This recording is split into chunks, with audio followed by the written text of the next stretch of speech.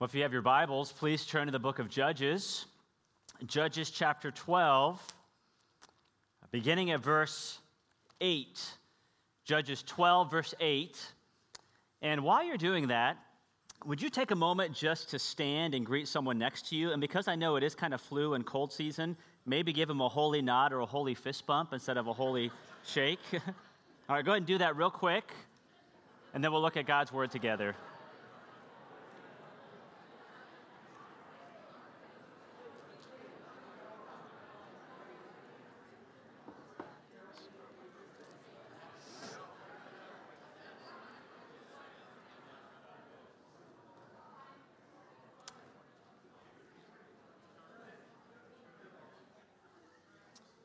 And then once you've done that, you can be seated.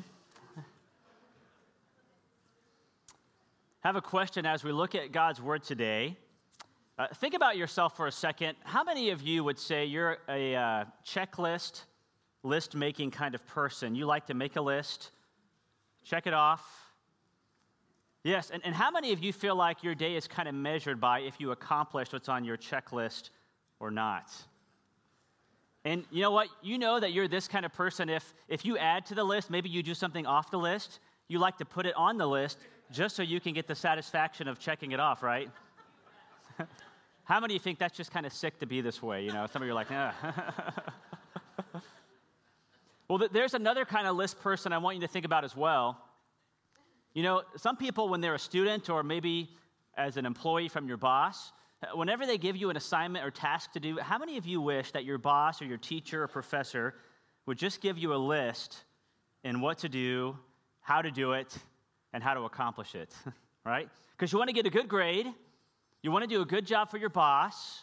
You don't want to disappoint him. I mean, it would be nice if they just clearly gave you what to do. Or if you're doing a project around the house, how many of you wished you had a clear list of instructions of how to tackle it? I mean, especially if it's plumbing, yeah. Which, by the way, if it's plumbing, just call a plumber. Don't do it, yeah. That's another kind of list person, a checklist person, that we're going to talk about today. And I bring this up by way of introduction because I think that this list or checklist approach, we often carry that into how we relate to God. We relate to God often with a checklist, a to-do list. You know, God, just make it very clear what to do. And we're going to see in our text today that it doesn't always work that way with God. So I'm going to start reading at chapter 12, beginning at verse 8. Chapter 12, verse 8, and we'll work our way through chapter 13. It says, after him, Ibzan of Bethlehem led Israel. Who is the him, by the way? Last week we looked at a judge. His name was Jephthah. That's who the him is talking about. And if you remember the story of Jephthah, it's a very sad story. Even though God raises him up to defeat the Ammonites and this foreign nation, and the Spirit of the Lord comes on him, he makes a pretty crazy vow that he tells the Lord, if you give me victory over the Ammonites, then I am going to sacrifice as a burnt offering whatever comes out of my door to meet me after victory. And lo and behold, as he comes back from winning, who comes out to meet him but his what? His daughter. And she was an only child. And so Jephthah is devastated. And sadly and tragically, he follows through with this crazy vow, and he sacrifices his only child, his daughter, as a burnt offering to the Lord. So their victory is tragically overshadowed by this foolish vow that Jephthah made and actually kept because he didn't have to keep it. The Lord didn't want that.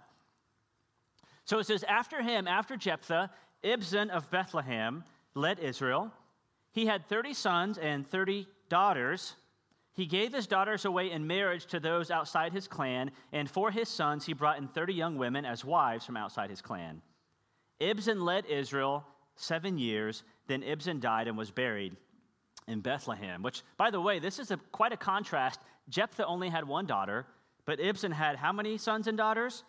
30 sons and 30 daughters.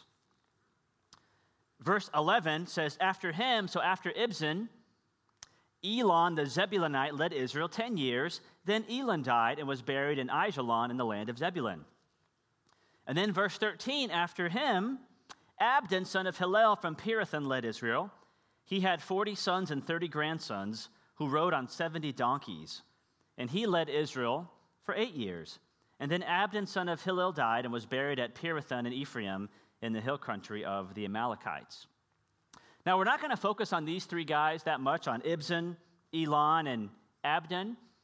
These are what scholars call, quote-unquote, minor judges. There's not a lot of information given about these judges versus like a Gideon earlier on or a Samson that we'll see. But there's a couple things to note before we keep going. First of all, notice, most of the time in the book of Judges, it'll tell us that Israel had peace for so many years, right? But here, do we see any mention of peace mentioned? No. Its omission is striking. There is no mention of peace with Jephthah's reign, and now there's no mention of peace with Ibzan and Elon and Abdon. So this suggests that even though Israel is moving forward, they have leadership, they don't really have peace because they don't have peace with God. That's the first thing to notice. Secondly, did you notice what happened to each of these judges?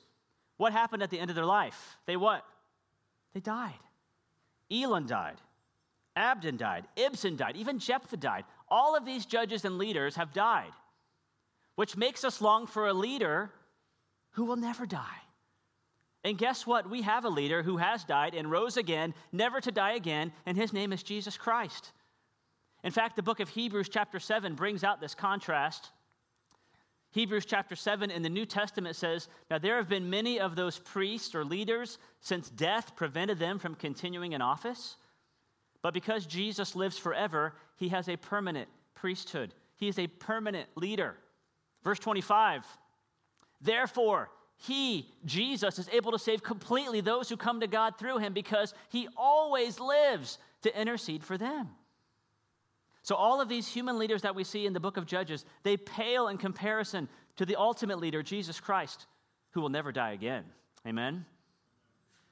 Well, let's keep reading chapter 13. Chapter 13, beginning at verse 1. And over the next few weeks, we're going to be looking at this character. Did you notice who, in your Bible, who this character that we're going to be studying, what's his name? Samson. You ever heard of Samson? A lot of people have. Even if you don't know the Bible very well, you may be familiar with Samson. It says in chapter 13, verse 1, "Again, the Israelites did evil in the eyes of the Lord. So the Lord delivered them into the hands of the Philistines for how many years? 40 years. So, sadly, this has been the repeat cycle we've seen all through Judges. They get victory, they get deliverance, and then they go back to their evil ways. What's striking about the way it mentions it here is that evil or sin is defined as doing evil in whose eyes, did we see? The eyes of the Lord. This is a good reminder for all of us that it is the Lord who defines what is right and what is wrong. Even if you and I feel good about something, even if as we're making a decision or should we do this or that, if we think, this is right because I feel that it's right, that is not the ultimate factor in determining right and wrong. Our feelings, our heart doesn't determine what's right and wrong, but who determines what's right and wrong? The Lord does. So the Israelites did evil in the eyes of the Lord, it said, and they were sold in the hand of the Philistines for 40 years. And then it says in verse 2, "A certain man of Zorah named Manoah from the clan of the Danites had a wife who was childless, unable to give birth. The angel of the Lord appeared to her and said, 'You are barren and childless, but you are going to become pregnant, and you will give birth to a son.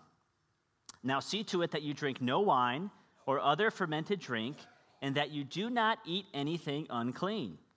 You will become pregnant and have a son whose head is never to be touched by a razor, because the boy is to be a what? What's it say there? A Nazirite." We'll talk about that in a second. "Dedicated to God from the womb. He will take the lead in delivering Israel from the hands of the Philistines." So what's interesting about this is Israel actually crying out to the Lord for help right now? Did you notice? Did Israel in their oppression and sin actually cry out to the Lord? And the answer is no. And yet God is so gracious, he says, I'm going to intervene in your life. I'm going to cause Manoah and his wife, who are childless, to have a son who will be set apart from birth to be your Savior and deliverer and judge. He is going to be a Nazirite.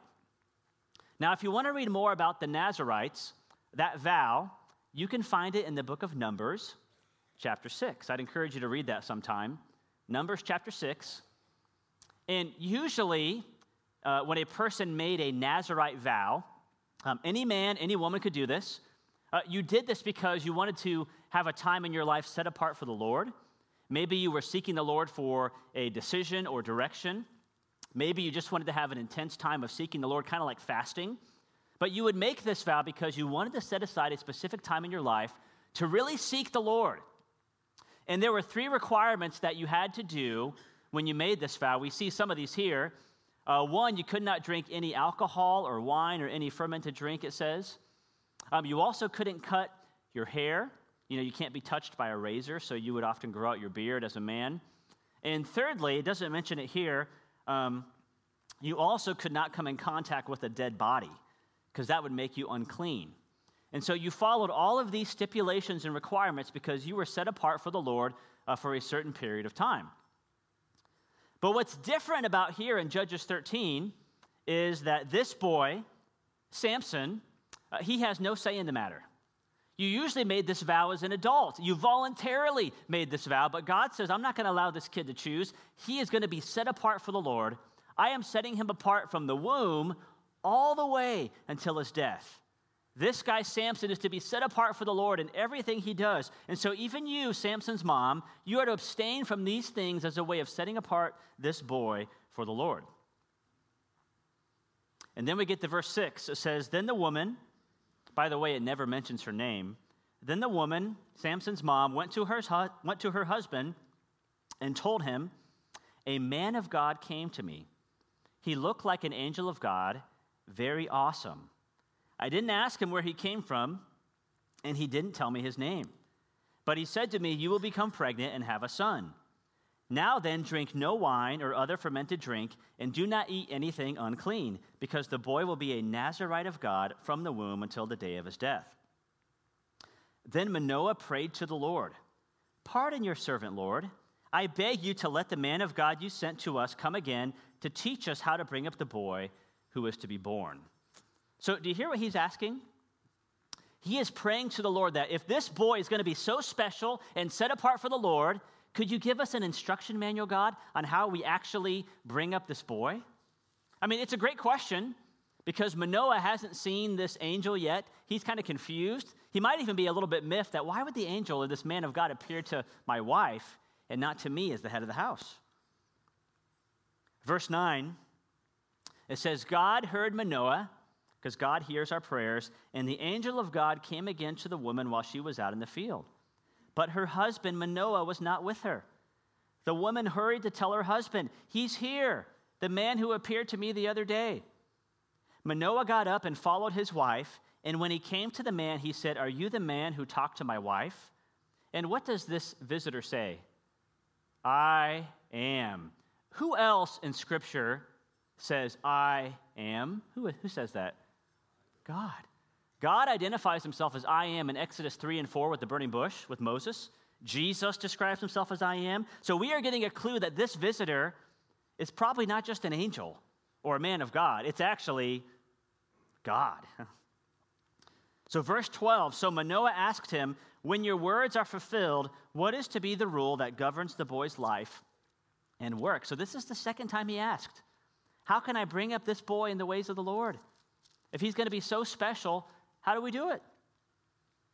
Verse 13, the angel of the Lord answered, your wife must do all that I have told her. She must not eat anything that comes from the grapevine, nor drink any wine or other fermented drink, nor eat anything unclean. She must do everything I have commanded her. So that's the third time we've heard these instructions. Is that the answer Manoah is looking for, you think? No, he wants more specifics. So it says in verse 15, Manoah said to the angel of the Lord, we would like you to stay until we prepare a young goat for you. The angel of the Lord replied, even though you detain me, I will not eat any of your food, but if you prepare a burnt offering, offer it to the Lord. Manoah did not realize that it was the angel of the Lord. He still didn't understand what was going on.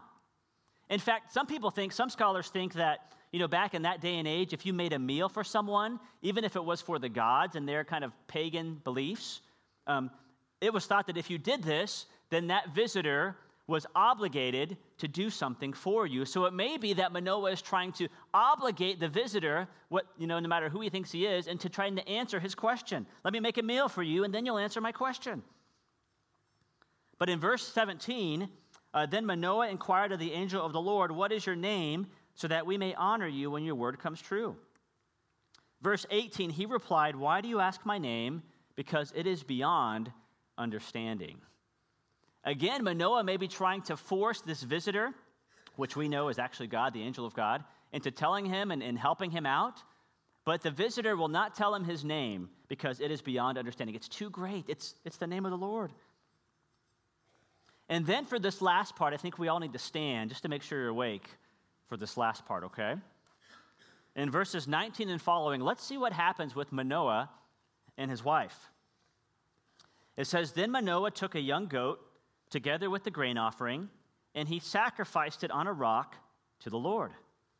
And the Lord did an amazing thing while Manoah and his wife watched. As the flame blazed up from the altar toward heaven, the angel of the Lord ascended in the flame. Seeing this, Manoah and his wife fell with their faces to the ground. When the angel of the Lord did not show himself again to Manoah and his wife, Manoah realized that it was the angel of the Lord. 'We are doomed to die,' he said to his wife. 'We have seen God.' But his wife answered and talked some sense into him. 'If the Lord had meant to kill us, he would not have accepted a burnt offering and grain offering from our hands, nor shown us all these things, or now told us this.' The woman gave birth to a boy and named him Samson. He grew, and the Lord blessed him. And the Spirit of the Lord began to stir him while he was in Mahanadan between Zorah and Eshtaol." And you may be seated. So a really interesting story. We often, when we study Samson's life, we look at his adult years. We don't look at how he came to being and how God provided. Notice, see if you're paying attention, who shows more faith and trust in the Lord in this passage? Does Manoah show more faith and trust, or does his wife? Let's take a vote. How many say it's Manoah that shows more trust? You almost voted. How many says it's his wife? Yes. It's really interesting that Manoah, in a male-dominated society, he is not doing a very good job leading his family. He's very distrustful. He's very skeptical. This could be why God does not appear to him and appears to his wife, Samson's mom.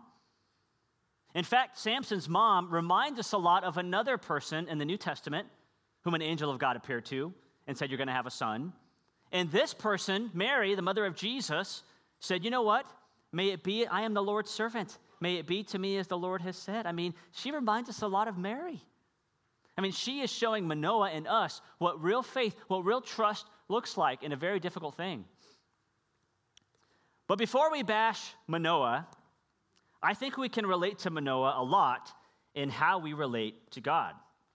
So if you look at verse 8 again, Judges 13:8, it says, "Then Manoah prayed to the Lord, 'Pardon your servant, Lord. I beg you to let the man of God you sent to us come again to teach us how to bring up the boy who is to be born.' And then he asks it again in verse 12. So Manoah asked him, the angel of the Lord, 'When your words are fulfilled, what is to be the rule that governs the boy's life and work?' So how many times does Manoah ask the Lord for this? Twice. And this is interesting, though. You can't blame Manoah for this. He wants to know, God, how are you going to, how are we to raise this boy in the ways of the Lord? Lord, give us a checklist. Give us a to-do list. Give us an instruction manual. And you know what? His question is actually a really good question. Because how many of you often pray to God for clarity and wisdom? God, just show me what to do in this. God, you've called me to this. It'd be nice if you actually showed me step by step actually what to do at work or with my family and parenting or with this decision. If you could just give me a step-by-step instruction manual, Lord, that I could check off, that would be great. But instead of God actually giving that to him, well, how does God answer him? Instead of God giving him a checklist or a to-do list or a list that we would prefer and appreciate, you know what God gives him? He gives him a revelation of himself. And he says, that's enough. I entitled my sermon, "What We Need Most from God." And it'd be interesting if we could take a poll today. What do you need most from God today? Some of you might say, well, healing or direction or clarity, wisdom, the next step. But do you know what you and I need most from God more than anything else in all the world, all the time? We need a clear revelation of God, of who he is. We need God himself. More than a checklist, more than a to-do list, we actually just need God. And that's enough. It's more than enough. God wanted Manoah and his wife to realize that, hey, here's a vision of who I am. If you have this in your mind, then you're going to raise the boy the right way. One commentator I was reading on this, he kind of related this to parenting or babysitting. If you ever had a young child or watched a young child that's learning how to crawl and to walk, it can be exciting, but it can also be what? Exhausting. Because you have to follow this child around, literally, saving his or her life all the time. Don't touch that. Don't mess with that spider. Don't eat that dirt. Don't put your finger in the electric socket. I mean, if a kid looks at you someday, your kid, and says, you've done nothing for me, that's not true. I saved your life so many times as a 1-year-old.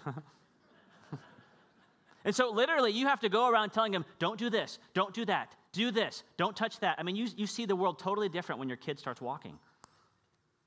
But as they get older, it's not so much that you give them a to-do list, is it, as a parent? You hope that they've spent enough time with you, that they have your values instilled within them from your time with the Lord. They have the Lord's values instilled within them so that as they get older and life gets way more complicated, they will have the values and the wisdom from the Lord himself that you've instilled in them that they can make a wise decision. They don't need a checklist from you as they get older. In fact, often decisions are very complicated, right? They need the wisdom of God. They need a revelation of God himself that hopefully you've instilled in them over time. And that's what we need too. I mean, even as you think of the Old Testament versus the New Testament, we see a little bit of a difference. In the Old Testament, God gave them a lot of rules and regulations. He gave them the law in the Old Testament with the tabernacle and the temple and the sacrifices and the priesthood and the clean and unclean laws that if you're going to approach God, you have to do it this way. But as we get to the New Testament, it's not so much like that. Instead of rules and regulations, God says, I've given you myself. I've given you my Son. I've given you the Holy Spirit. I've given you the Word of God, and that's more than enough. So the thing that you and I need most from God is not a checklist from God, even though we'd like that some days, I understand. We just need God. And so in my remaining time today, let's look at 3 ways that we see God very quickly. The first way that we see a revelation of God in this text is that he is the kind of God who graciously saves those who do not deserve it. Read that with me out loud, okay?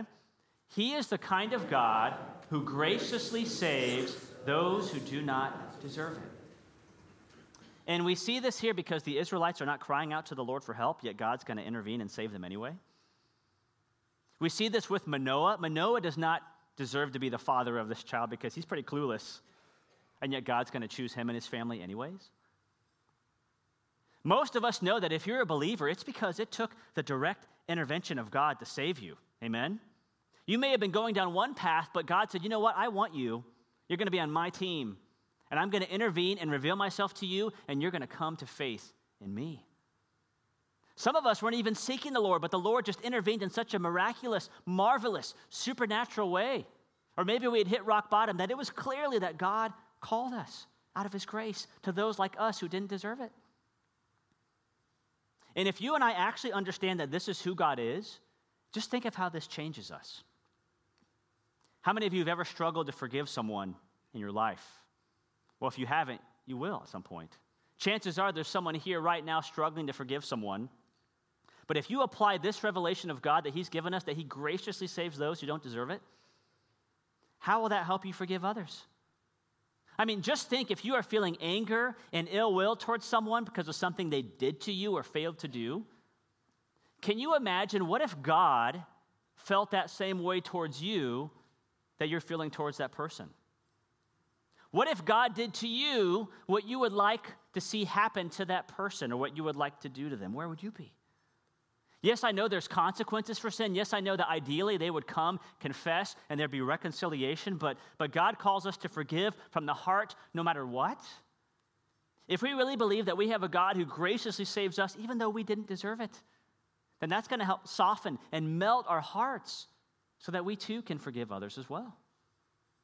So what we need in that moment is not a checklist on how to forgive. We need a revelation of God's grace, that he had grace on us, people who didn't deserve his forgiveness. Let's go to the second revelation of himself. The second way we see God in this text is he is the kind of God who powerfully provides in the most helpless and hopeless situations. Let's read that together. It's kind of a mouthful. He is the kind of God who powerfully provides in the most helpless and hopeless situations. And we see that here with Manoah and his wife. Because back in that day and age and culture, it was a mark of shame not to be able to have children. Children were everything to a family because they carried on the family name. They carried on the family business and farming.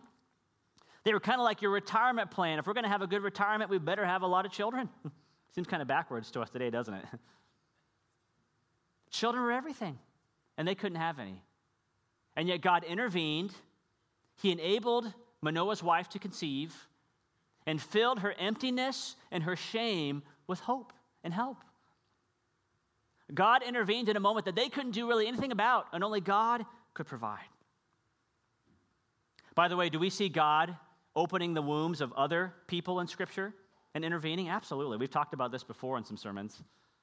Abraham and Sarah, God opened her womb to provide Isaac, the child of the promise. Isaac and Rebekah, unable to conceive, but God opens her womb and they have Jacob and Esau, the twins. Even Rachel, Jacob and Rachel, that'd be his second wife. She was unable to conceive, and God opened her womb to conceive, and they had children. As you go through the Old Testament, we see the story of Hannah. God opens her womb and provides Samuel, the prophet, whom they needed to lead at this time in the time of Israel before they had King David. In the New Testament, God opens the womb of Elizabeth in Luke 1. Zechariah and Elizabeth are old, they have no children, and God opens her womb. And do you remember what character is born? John the Baptist, who would prepare and preach for the way of the Lord. And then most of all, God opened, he kind of ups the ante with Mary. She supernaturally conceives by the Holy Spirit, and they have Jesus, the Son of God. God loves to provide when there's no hope and when it's helpless. One biblical scholar says it like this: each birth was something the mother was humanly incapable of. God was showing that the outworking of his salvation promises was something that no human being could actually manage. That God alone is the one who gives life to the dead and calls things that are not as though they were. So the question for you and I this morning, if you and I are facing a helpless and hopeless situation, do you believe that God can actually provide in your situation? Do you believe that God can actually answer your prayer? Let's even take a step back. Have you even prayed a big prayer and asked God to intervene and asked God to provide? Whatever the situation is. It doesn't guarantee that he will answer it the way you want. I understand that. But this is where we start. That if God is the kind of God who can supernaturally provide all through Scripture, and here with Samson, can he not provide for us? And then the last revelation of God that we see here, we could probably talk about many. Not only is he a God of grace and power, but number 3, he's the kind of God who loves to reveal his glory to us. Let's read this together. He is the kind of God who loves to reveal his glory to us. So it's pretty remarkable. Manoah, pretty clueless, and his wife, they have an encounter not just with the angel of the Lord, but with God. Because as this sacrifice, this burnt offering is made, the flame is shooting up towards heaven. The angel of the Lord ascends in the flame up to heaven. I often think, what would I have done if I would have been there? They're terrified. They realize that this is not just a man of God, not even just an angel of God. Manoah actually gets it right. We have seen God, and yet we're still alive. He had enough sense to realize, just like Moses did in the Old Testament, that you cannot see God's face and live. Moses was only allowed to see God's back, really. And yet God graciously comes near. He graciously provides. He reveals himself really in all of his glory, and yet they're still alive. How could they survive? Why would God do this and allow them to live? And the answer is that this burnt offering points to the ultimate burnt offering, the ultimate sacrifice. Because think about what the ultimate sacrifice is. It's not this thing on a rock. The ultimate sacrifice that you and I celebrate week in and week out is the sacrifice of Jesus Christ. This sacrifice is pointing to the one who hung on a cross. And when we see Jesus up on the cross in Scripture or remind ourselves of him through singing and through worship, we should feel a little bit like Manoah. That's what we deserved. We were doomed to die. Because of our sin, we deserve to hang on the cross. It took the death of the Son of God and his blood to actually forgive us. There was no other way. This shows us that we deserve that punishment. We deserve to be cut off. We deserve to be forsaken like Jesus, and yet he did it. So, like Manoah, we can say, you know what? We were doomed to die too.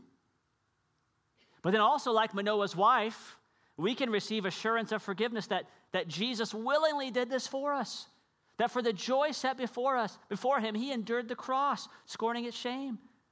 That because Jesus took our punishment in our place, we can actually be forgiven. Because she tells her husband, you know what? We're still standing here. God would not have accepted our sacrifice, if he was really mad at us. He wouldn't be telling all this if he was really mad at us. So we have this incredible assurance that we are actually forgiven because of the death of Jesus Christ. And so what you and I need most in terms of a revelation of God, guess what? We already have it. We have it in the death of Jesus Christ on the cross. And we're going to celebrate that this morning in a time of communion. Here at First Missionary Church, we celebrate communion at least monthly as a reminder of what Jesus has done. And I am so thankful that God gave us this, because it's like God is saying, remember, I have revealed myself to you. Look to this. Be amazed. Confess your sin and remember your forgiveness.